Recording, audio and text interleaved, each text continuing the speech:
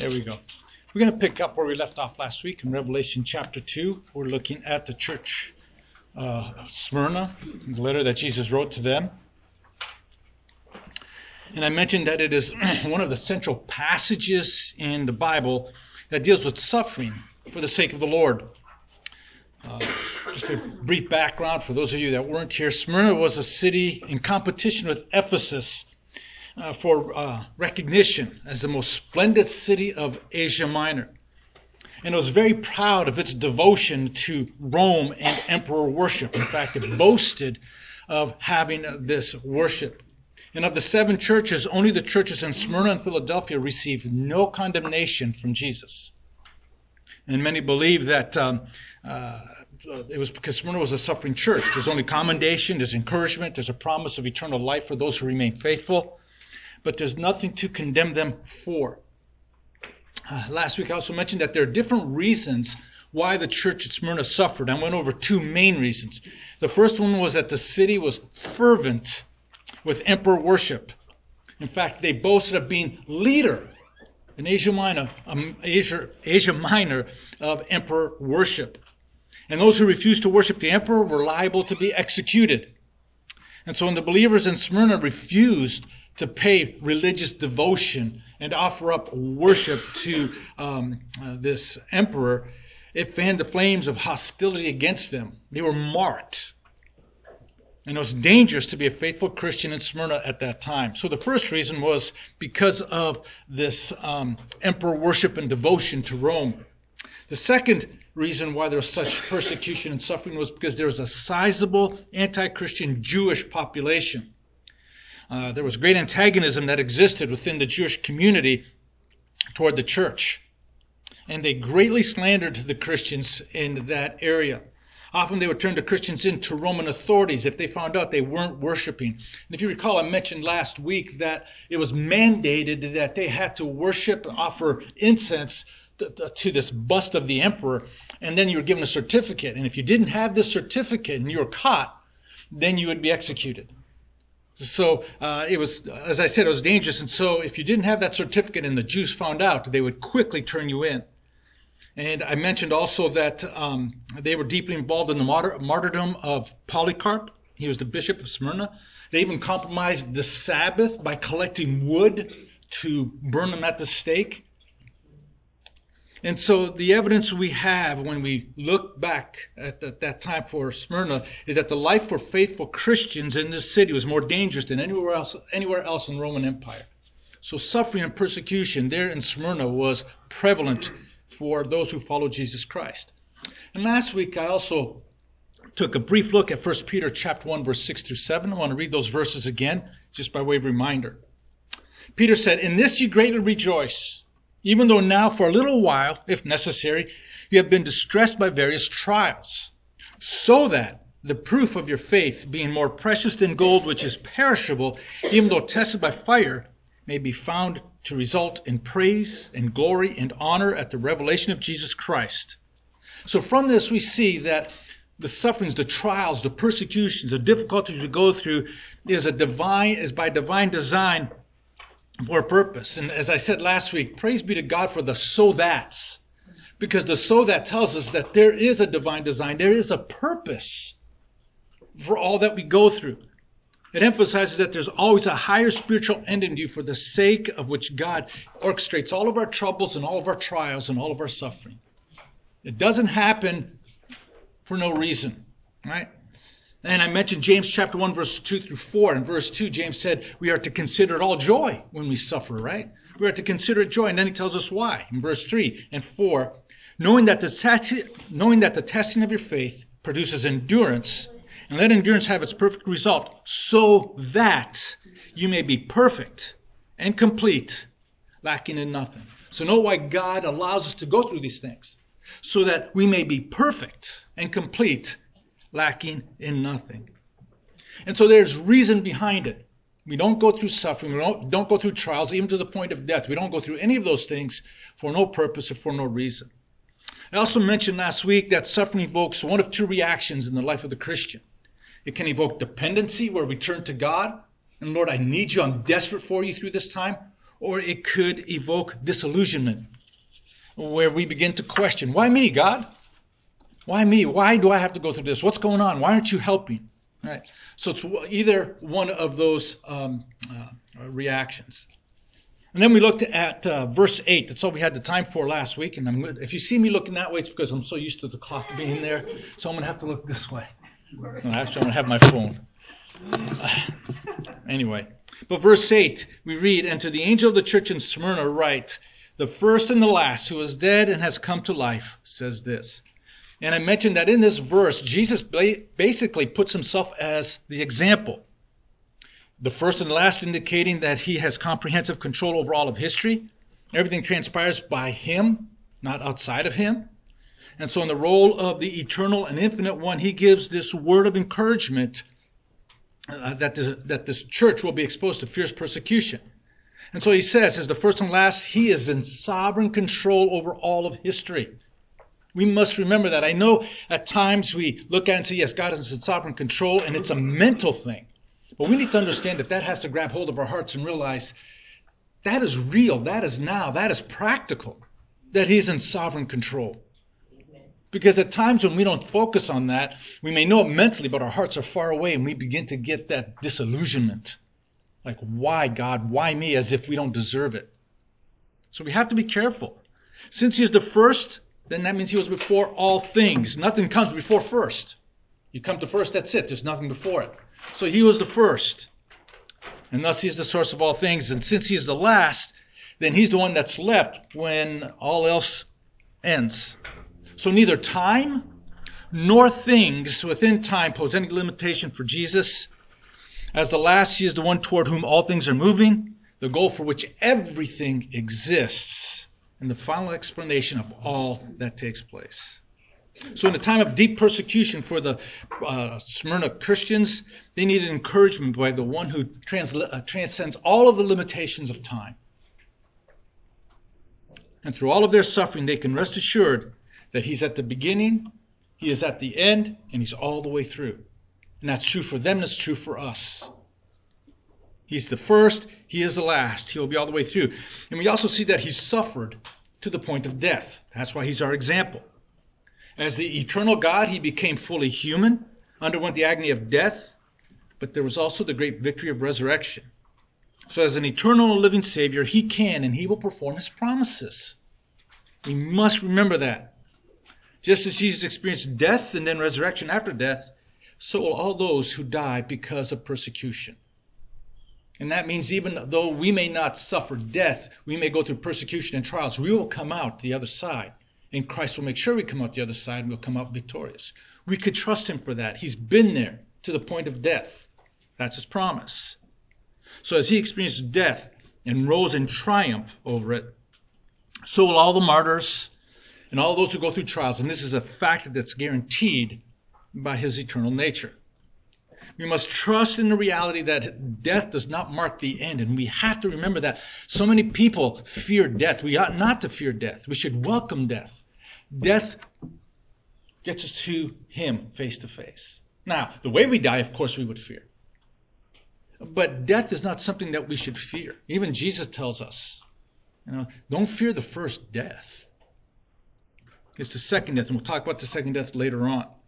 So no matter how severe the suffering, we don't need to fear either suffering or martyrdom. And the reason being is because Jesus Christ himself endured death, emerged victorious, and we are inseparably and eternally connected to him. Therefore, suffering, persecution, trials, even death cannot take us down. So we could rest assured there. So as our example, he assures us of victory. And that's where we left off. Now, before I continue with all that was said last week, are there any questions that may have popped in your head through the week? Some clarifications from last week's lesson. Just want to make sure before we move on. Okay, today we're going to look at verse 9 and hopefully verse 10, but we'll see. But in verse 8, we saw that Jesus Christ is our example. Now, the exhortation in verse 9 and verse 10 from Christ is that we follow his example. We follow his example of faithfulness through trials and tribulations and through persecution, even death. So notice in verse 9, I know your tribulation and your poverty, but you are rich. And the blasphemy by those who say they are Jews and are not, but a synagogue of Satan. Now it's important to note something here. This church at Smyrna with the church in Philadelphia, they are the only two churches where Jesus does not bring up any weaknesses, as I mentioned before. Now there's some significance here, and one scholar brings out this significance, which I think is important for us. He said, it is telling that these two churches were also the least significant of the 7 churches in terms of numbers and influence. This was one of the smaller churches. And then he goes on, the current preoccupation of the modern church with numbers and influence must be re-examined. It is more important to be faithful than to be powerful. And what he means by powerful is numbers. And I agree with him. Today, we measure the church's success based on numbers. And I can tell you from some of the research I personally had to do that most churches with large numbers are the weakest churches. In fact, many of them, I would not call them churches. But yet, today, we look at these churches with big numbers and we think they're the successful ones. In fact, you go to conferences and who are the speakers? Pastors of big churches, because they're successful. I would dare say that the majority of them are not what I would call churches. I would never attend those churches. I'm not saying that's true of all mega churches. Please don't hear me say that. But I know that nowadays there is this getting caught up with numbers. We have to have larger numbers, more numbers. And I'm not saying numbers is wrong, but what I am saying is that too often there's a compromise in order to bring numbers in. And I think it's very dangerous. So I would agree with him that this preoccupation with this, I think, is very, very dangerous. But notice what he says in verse 9. Jesus knew. He knows the afflictions these Christians suffer as a result of their testimony. He knows their tribulation, their poverty, the blasphemy. It's interesting because I believe it's an indictment against the modern church today, because most people in the church today would not consider these 3 things as strengths. Jesus commends this church, and notice, I know your tribulation, your poverty, and blasphemy. Nowadays, if a church was experiencing these 3 things, what would we say? Boy, there's sin in that church. There's problems in that church. I wouldn't go to that church. We think it's weak. And yet Jesus commends them. I think what has happened is that today in the church we have forgotten that suffering for Christ is a privilege. We don't like to think that way, do we? Suffering for Christ is a privilege. We think that suffering is something we want to stay away from. And right, I'm not saying we just walk in, hey, I want to suffer. No, I realize that we don't want that, but we must consider that when we remain faithful and we suffer, it is a privilege. And in fact, it's considered a strength. Jesus commends them. But in most churches today, if you have that, what's the problem? There's a problem there. So it is painful, yes. But never forget, it is a privilege to participate in suffering for the sake of Jesus Christ. And so Jesus knows when his own suffer because of their stand for him. And this alone should bring comfort to these martyrs. It never goes unnoticed by our Lord. And too often it's easy to forget this, isn't it? It's very easy to forget that Christ knows. And when we say that Christ knows, he doesn't just know about it. When we talk about Christ knowing, he knows it by experience. He's been there and he's with you. He knows it deeply. He knows it. And it's difficult for us to grasp what these believers must have awakened to each and every day. I mean, their lives are on the line.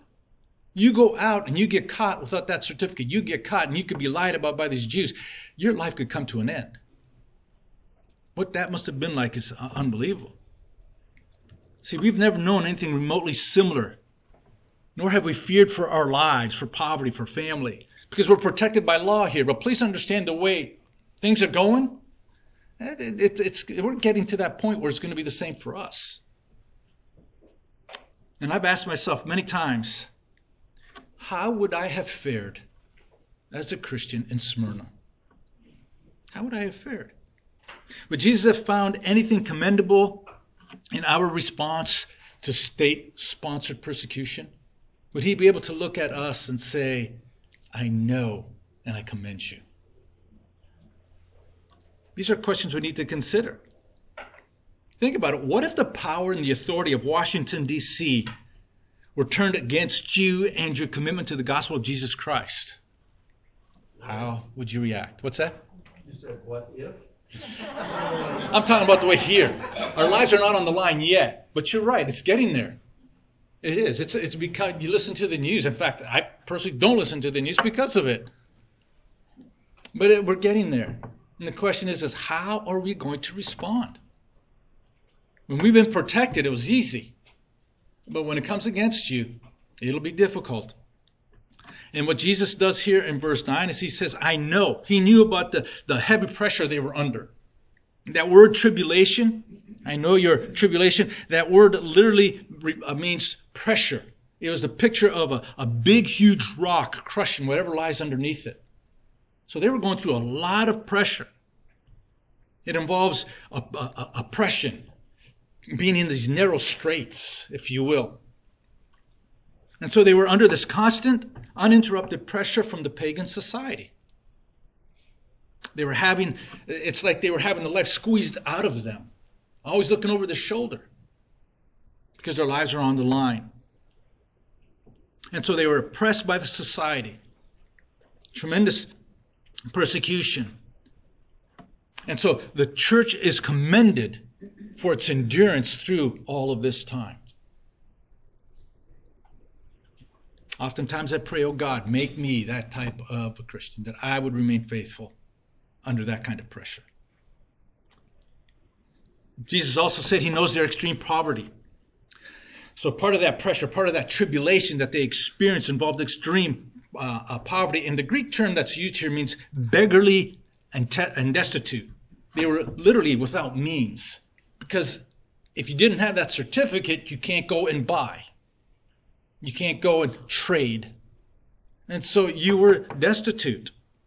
So what's interesting is, as I mentioned last week, this city was extremely wealthy. There's a lot of commerce, a lot of trade going on.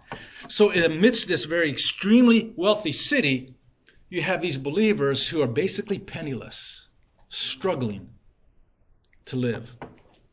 And so in a society that was very hostile, antagonistic to Christianity, it would be very difficult for them to make a living. Many of them would not be allowed to work.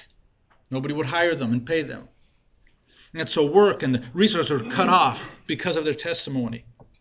And many times they would be mobbed and looted for what they did have. And those who did it would be protected by law. Rome would not go after these people. And so they were boycotted and banned from making a living. And if you look throughout history, poverty has been the lot of the followers of Christ many times throughout history. Because the people of this world hate the children of light and they want to do them harm. They don't want to see them benefit. And so this poverty was due to this persecution. Also, not only that, they would also stay away from certain places like these trade guilds that they would have because there's so much corruption, so much immorality and perversion, they would purposely stay away because of their faithfulness to Jesus Christ. And so their commitment to the Lord kept them from attending these places, and thus they remained in poverty, yet they continued to walk in faithfulness. I find that amazing. When I was studying this, I just stopped and thought about it. They literally had everything they had taken away. Many of them did. And they couldn't earn anything. And yet they maintained faithfulness. You could think about Hebrews chapter 10, verse 34, where we are told that their homes and property had been looted and pillaged.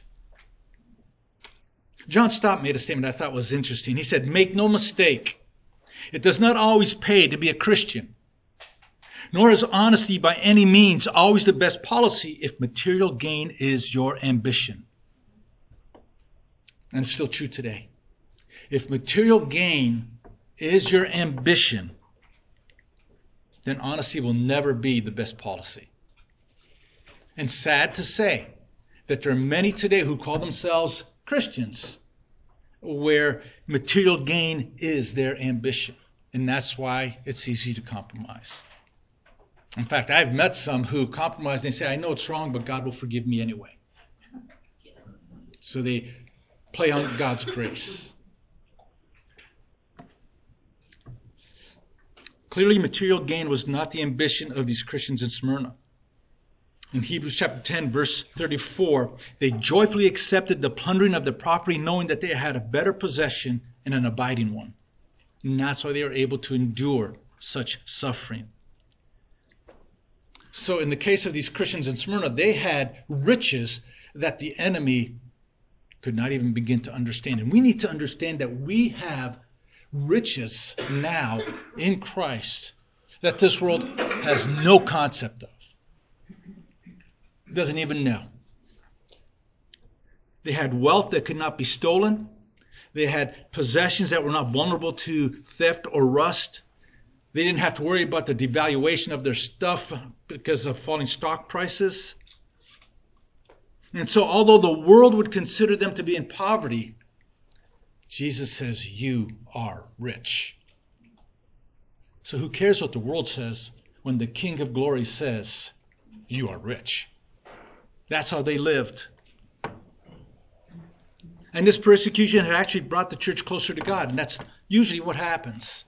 When you go through persecution and you have the proper response, it draws you closer and closer to God.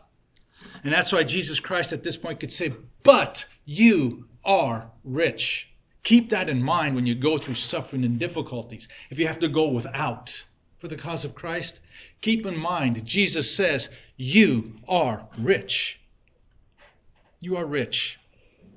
We may not feel rich physically, but spiritually we are. So in spite of the affliction that you may be going through, the difficulties you're going through, God has given you spiritual riches beyond your wildest dreams.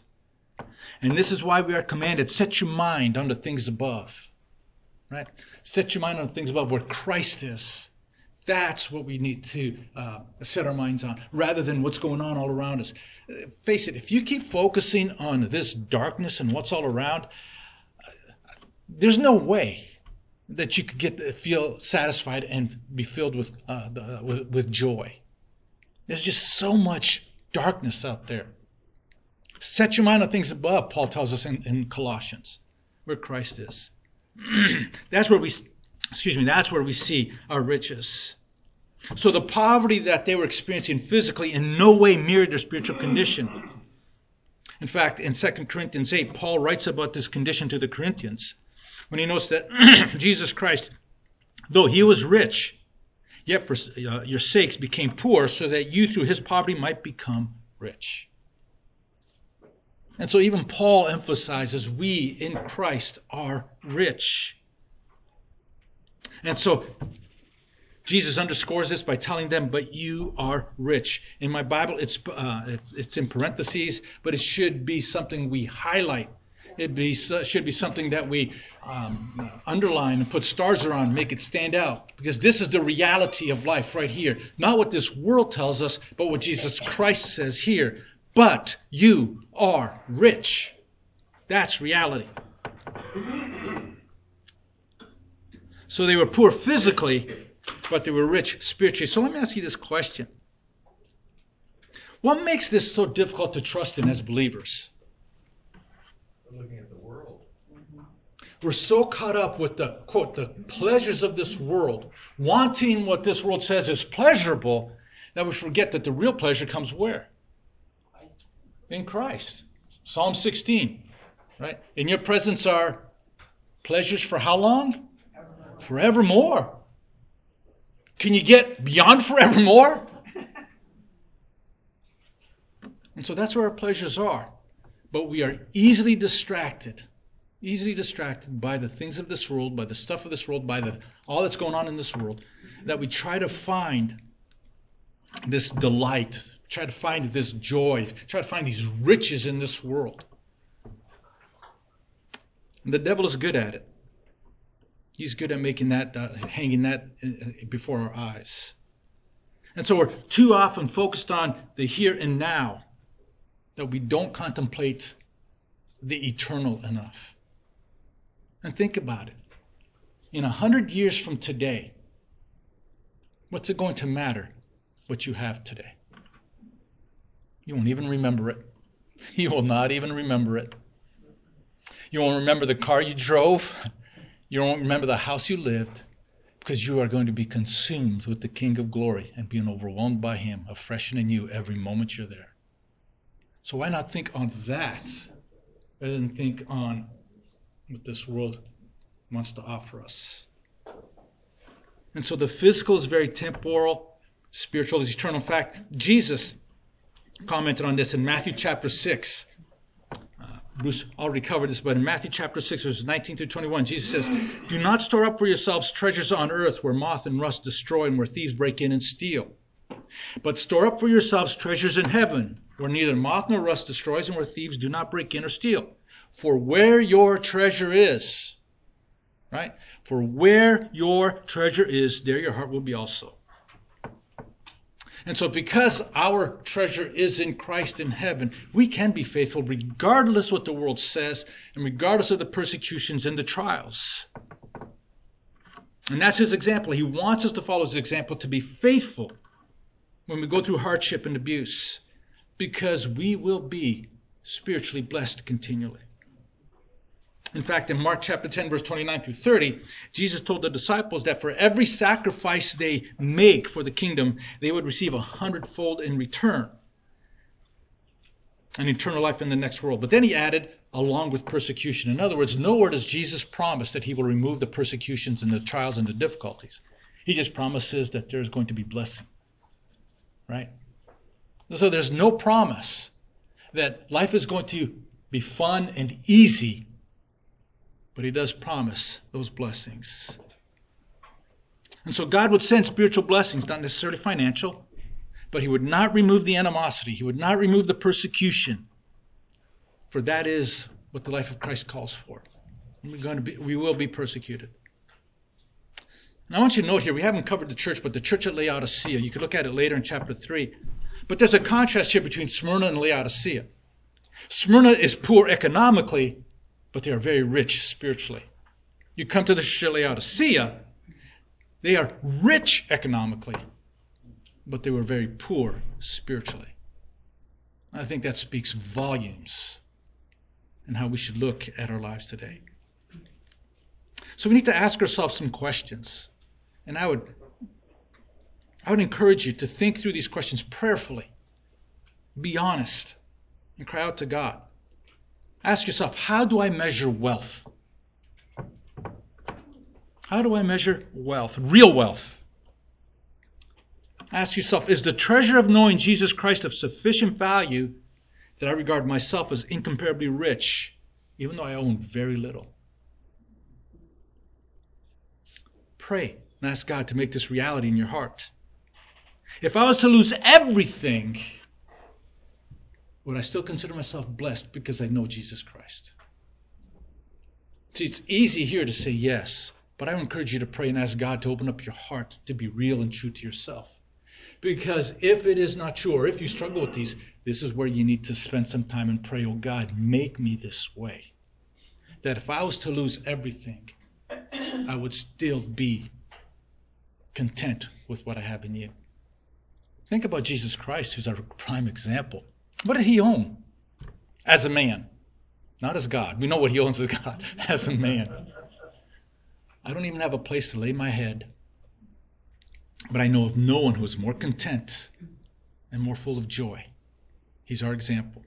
So I'd encourage you, prayerfully consider these questions and pray to God to help you live that way, especially in the way this world is going. I pray for it constantly because I do fear. I fear that when that time comes, I don't want to cave in. I want to stand strong to the point of death. And I know in and of myself I can't do it. He must do it. So I highly encourage you to pray and think about it. So He knew their poverty. He also knew about their persecution. Their tribulation, that pressure that they were under. It was not only because of the poverty, but there was malicious slander and lies to destroy their character. We talked about that. Those who were claiming to be real Jews, Those who are of God themselves were casting slanderous accusations of these Christians who remain faithful to Jesus Christ. Now, Jesus doesn't specify the nature of the slander, and literally the word there is blasphemy. But it probably included attacks on their character because of their beliefs. The Jews hated the Christians because they hated Jesus Christ. They do not believe Jesus is the Messiah. They hated him. And for those Christians to follow and support Jesus Christ was blasphemy to them. And they hated it.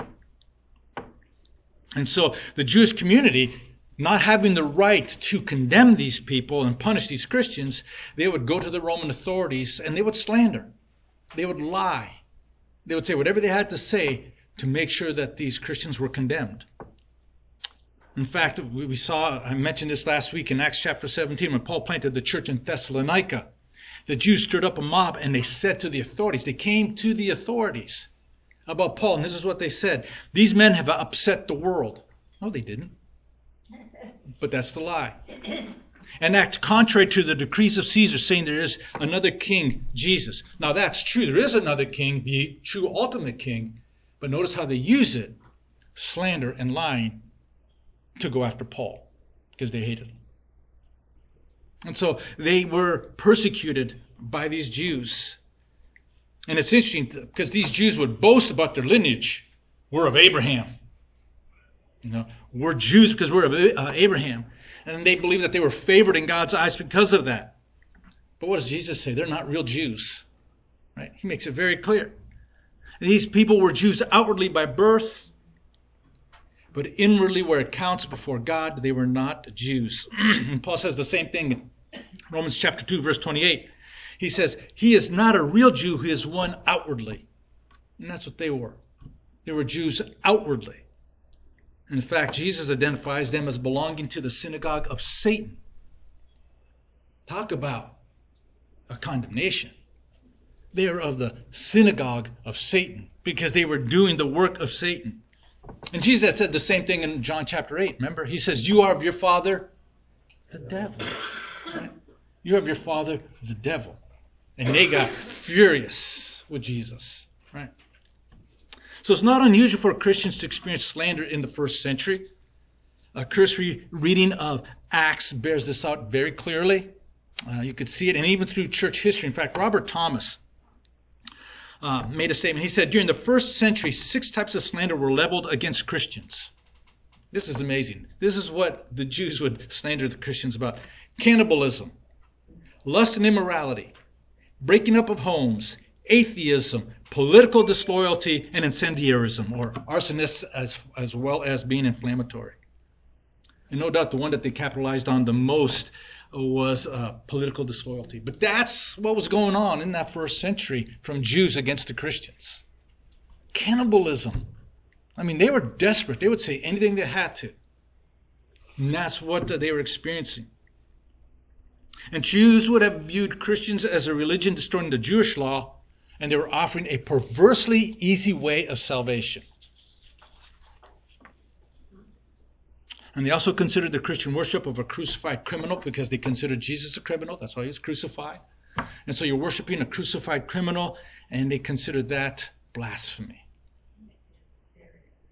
And so as a result, the Christians did not enjoy the protection of the Roman government, but they were slandered, they were persecuted, and many of them at times were killed. And it's interesting here that the choice of the word Satan is deliberate. As the term is a Hebrew loan word, it means adversary, which depicts him as being actually very hostile, filled with hatred and slander. And the Greek term that is used actually means slander or false accuser. That's why they are the synagogue of Satan, because they're doing exactly what Satan stood for, and they could not see it. Right? And so these Jewish people, in their opposition and slander of God's people, have become one with Satan. Think about that. They become one with Satan. And by the way, all this slander and lie, it hasn't stopped. It's gone throughout history, and it's gone beyond even the Jews. Many times Christians are lied about. I know I've faced much of it in past years. And like I said before, they took active part in the martyrdom of Polycarp, a circular letter from the church at Smyrna to other churches in the Christian world relates how the Jews joined the heathen to burn them at the stake. And as I said, they led the way in collecting the firewood even on the Sabbath, something that no Jew would ever do. But in this case, they did it because their hatred was so profound and so deep. And so in heaven's eyes, these people were not true Jews, but they were missionaries. These Jews were missionaries for the prime adversary of God, the devil himself. That's what it means that they were the synagogue of Satan. And so they became agents of Satan in opposing the Christian church. Interesting. Simon Kistemacher says, he makes this statement I thought was quite interesting.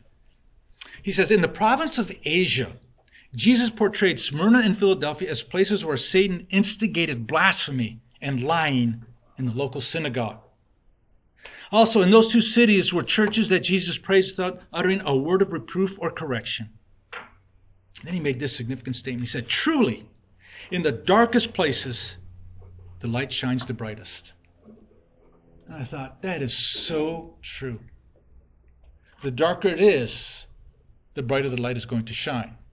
The question is will we let the light shine?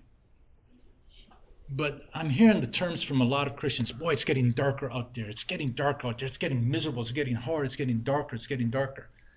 So my question is this. If it is getting darker, what does the world need then? Light. Are we going to be the light that shines brightly in a very dark, dark world? So I agree with Kistemacher. You look at these two churches, suffered tremendously in dark times, and they shone the brightest. So rather than look at all the darkness that's going on and worrying, we should be looking at ourselves or looking at God and saying, what a grand opportunity. Do you realize the opportunity we now have? That we can now shine brightly for the cause of Jesus Christ? That's why Jesus commended these at Smyrna, these Christians at Smyrna. Because that's exactly what they did. They maintained their testimony, remained faithful, even to the point of death. And they were blessed for it. And so verse 10, Jesus continues, do not fear what you're about to suffer. Behold, the devil is about to cast some of you into prison, so that you will be tested, and you will have tribulation for 10 days. Be faithful until death, and I will give you the crown of life. So he says, do not be afraid. He warns them of the suffering, and he identifies the author of this persecution as the devil. We're going to go through difficult times, he says. And this is going to come from the devil. So when you look at what's going on in this world, and all the wickedness and darkness that's going on, and it's going to get worse, just remember who the author is, right? And Jesus says that certain members of the Christian community will be seized and be thrown in prison. And the way the devil is throwing Christians in jail is by stirring up the slander against them through those who call themselves Jews, but they're the synagogue of Satan. And of course, as I mentioned, they were under his influence. So the result of these charges, the result of this persecution, was that some of these Christians were being put in prison with a death threat hanging over them. It's interesting, the Roman imprisonment back then in that day was used for one of three reasons. First, people would be arrested to compel and coerce obedience to the magistrate. They would put them in prison to try to get them to compromise and obey the Roman Empire rather than anything else. Second, it was to keep the accused confined pending the trial date. Something that happens even today. And then third, to detain the guilty until the time of execution. And when you look at Jesus' description here in verse 10, he says, until death. It points to the third reason for their imprisonment, that they're going to be imprisoned until the time of their death. They will be executed. And although some of them would die, and Jesus warns them about it, notice Jesus doesn't do anything to prevent it. Nowhere in this passage you see Jesus say, some of you will be arrested, put in prison, and you're going to die. But I'm going to help you and take you and prevent it from happening. He doesn't do that. I think it's important. He doesn't alleviate their poverty. He doesn't publicly vindicate his people in the face of those who hurled these accusations at them. And when Satan moves to incite their imprisonment and eventual execution, Jesus chooses not to intervene. That's hard for some people. Now, there are numerous instances throughout history where Jesus does intervene. We know that. But in this case, he didn't. And many times in our lives, Jesus does not promise that I will take you out. Many times he wants us to go through that persecution. Now, most Christians today don't suffer persecution as these Christians did. But interestingly, what I find is when we do suffer persecution, what is our response? We want Jesus to bail us out. Yeah. Why me? Woe is me. Yeah. Why am I going through this? What's happening? Lord, didn't I go to church and give my check? Do I not get involved? So why me? Why am I going through this? We begin to question why we are going through all of this persecution. It's almost as if to say, we don't deserve this. I don't deserve to be persecuted. I do not deserve to suffer. However, based on the reality from Scripture, what we should be asking far more is, Lord, why are we not persecuted more? That's the real question. Because when we look at Scripture, when we look at the evidence in Scripture, he even tells us, in this world, you will suffer persecution. You will suffer. John Stott makes a statement. He says, the ugly truth is that we tend to avoid suffering by compromise. Our moral standards are often not noticeably higher than the standards of the world. Our lives do not challenge and rebuke unbelievers by their integrity or purity or love. The world sees in us nothing to hate. I find that quite interesting. It's true. When we compromise and live the way the world does, why persecute? Why hate us? They're just like we are. And how many of you have heard, oh, I don't trust Christians, they're hypocrites. Right? It happens. What we need to remember is the statement that David made in Psalm 16:2. David said, you are my Lord. I have no good apart from you. You are my Lord. I have no good apart from you. So I ask you again, in your heart of hearts, do you genuinely agree and hold to the statement that David makes? Maybe we should make this a priority in our prayer. Lord, help me to live this way, that you are my Lord, and apart from you I have no good. So I ask again, if you were to lack things or lose what you do have, would Jesus Christ alone be good enough? Would we still be content and joyful with him? Or we would still complain and say it's not enough? I think it's hard for us now because of what we've had in this country. We've been protected. We've had so much. There's so much affluence. And regardless what you have, compare yourself to other people in this world. We have much. And because of it, we tend to be more entitled. And that's dangerous. Because if we lose it, will we still be happy that we have Christ and Christ alone? Because here's the beauty of it. When we have that contentment in Christ alone, that he is all we need, then it doesn't matter what the world says, and it doesn't matter what they take, it doesn't matter what you lose, because they cannot take away Christ from our hearts. They cannot separate us from him. And that's what these Christians in Smyrna had. The way our country is going with all of this darkness, it's only a matter of time before we face this kind of persecution. And so I ask people and I ask myself constantly, and I pray about it. Are you ready? Are you ready? Because it will happen. And you don't just wake up one day and say, I'm ready. It's going to take prayer. And I would make this an object of, a topic of prayer constantly.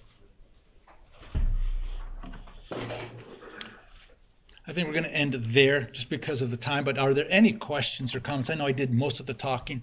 I was trying to get through all of verse 10, but there's no way. Any questions or thoughts that may have come to mind? Yes, sir.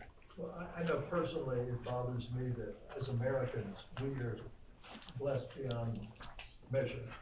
And yet I think we're the biggest complainers on the planet. Yeah. Yeah, I agree. I remember, it reminds me of a time many years ago, made a mission trip to train some pastors in India. And the very last day we were there, I gave them the opportunity to give testimony. And it's absolutely stunning, some of the things they said. I looked at the guy that was with me and I had tears in my eyes. I said, this is incredible. These people literally, when I say have nothing, the average pay at that time, we were in the poorest part of India when we went. In that day, 25 cents a day was the average pay. 25 cents a day. But if you were to look at these people when they worshiped, they put us to shame. And they didn't have a worship team. They had this one little guy about this big, 3 bongos, and he's going to town on these bongos. And they're singing and rejoicing, having a great time. And I'm just saying, dear God, have mercy on us for what has happened in our hearts. I'll never forget that. I could still picture it today, and even though it was many years ago. It's true. We have so much, and if we lose it, we complain. But in reality, we should say, I have Christ, and no one can take that from me. Any other thoughts?